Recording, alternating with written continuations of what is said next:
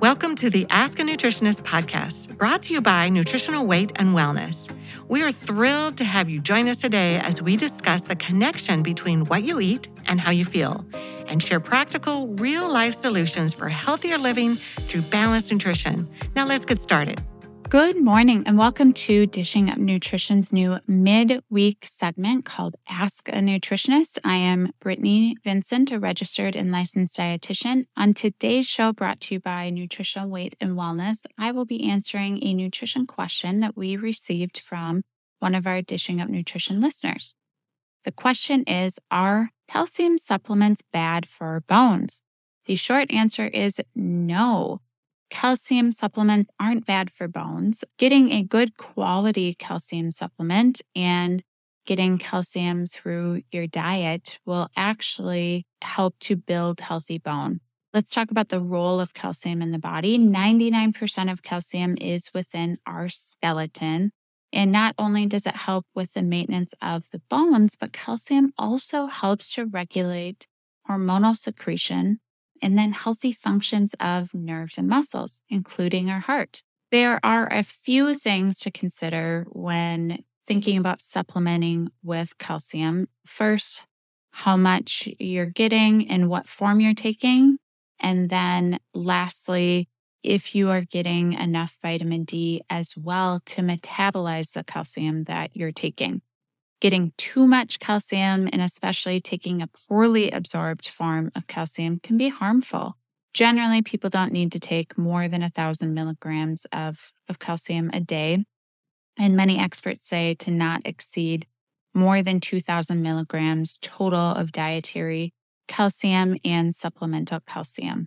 Researchers, they suspect that the increase of calcium in the blood that occurs after too much supplementation or taking a cheap form of calcium or the inability to metabolize the calcium may actually facilitate the calcification of arteries. So it causes plaque buildup in our arteries. It's also suspected that the extra calcium intake above one's requirements is not absorbed by the bones, but then it's excreted through the urine, which can increase the risk of calcium-based kidney stones. When we look at supplemental forms of calcium, you want to avoid calcium carbonate.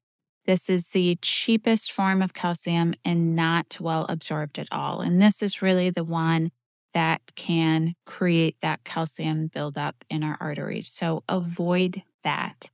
There's one called dicalcium malate or Dimacal. It's chelated. It's a calcium that's chelated to a compound called malate, and that helps to carry it through the intestinal lining for better absorption. Calcium citrate is bound to citric acid to also help with the absorption. That is a good quality calcium. And then there's another one, MCHA, which stands for microcrystalline calcium hydroxyapatite. This is an organically bound complex of what's naturally part of our bone matrix. And in calcium form, it's derived from freeze-dried calf bone. Then the next piece, if you're going to supplement with calcium, to make sure that it gets absorbed, get your vitamin D checked. If you don't have enough vitamin D on board, then you're not going to be able to utilize that calcium that you're taking. Optimal levels of vitamin D are 50 to 80, and bone health is so much more complex than just taking a calcium supplement.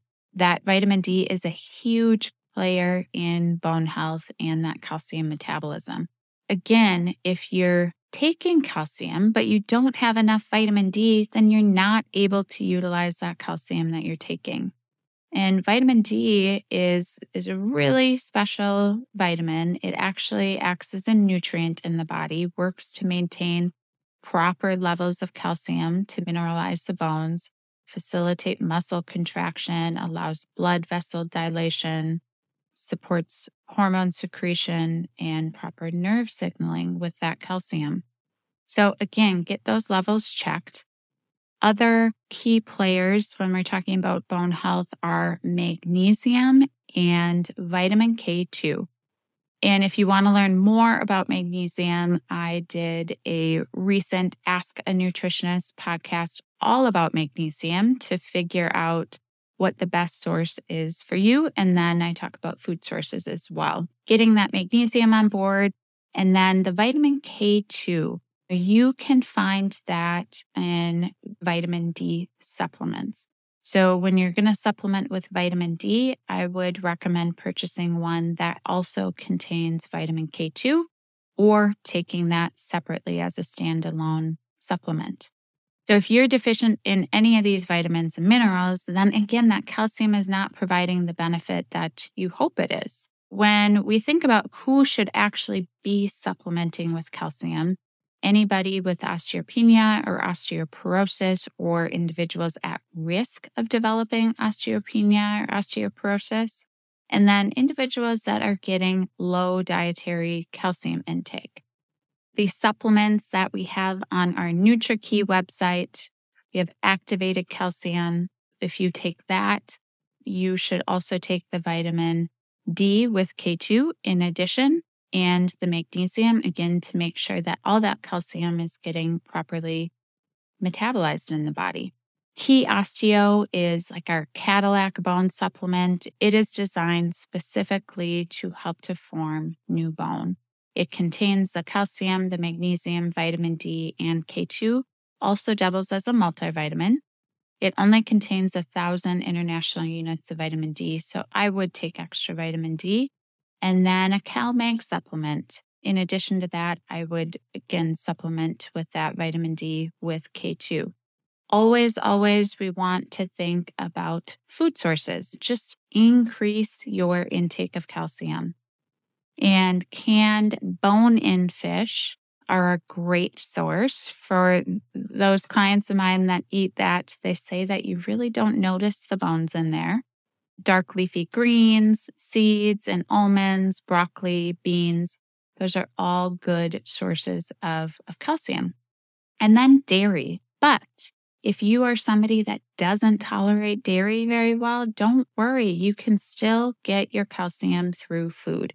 Think about it. Before the agricultural revolution, we were really getting our calcium from plants, not dairy. I have a lot of clients that just don't tolerate dairy very well. They choose almond milk to drink because they think that that is a good source of calcium. And yes, as I mentioned earlier, almonds do contain calcium, but almond milk is often fortified with calcium, and it's fortified with that calcium carbonate. So if you do like to drink almond milk, I would just read the ingredients, find one with as few ingredients as possible, and avoid that calcium carbonate if you can.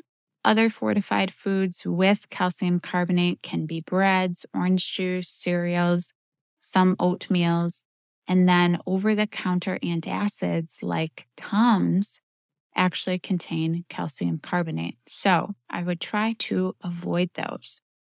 I hope you learned all about calcium today. Thank you so much for listening to Dishing Up Nutrition's Ask a Nutritionist. If you have a nutrition question you would like us to answer, we invite you to join our Dishing Up Nutrition Facebook community by searching Dishing Up Nutrition on Facebook.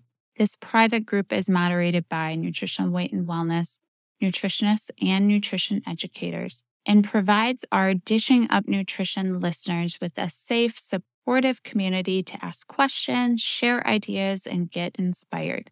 Once you're a member of our community, we invite you to join the conversation and share your questions with us. So please don't be shy. If you have a question, let us know. We look forward to hearing from you. Thank you for joining us today. Our goal is to help each and every person experience better health through real food nutrition. If you want to dive deeper into the Dishing Up Nutrition conversation, we invite you to join us in the private Dishing Up Nutrition Facebook group by searching Dishing Up Nutrition on Facebook and click Join Group. We look forward to connecting with you there.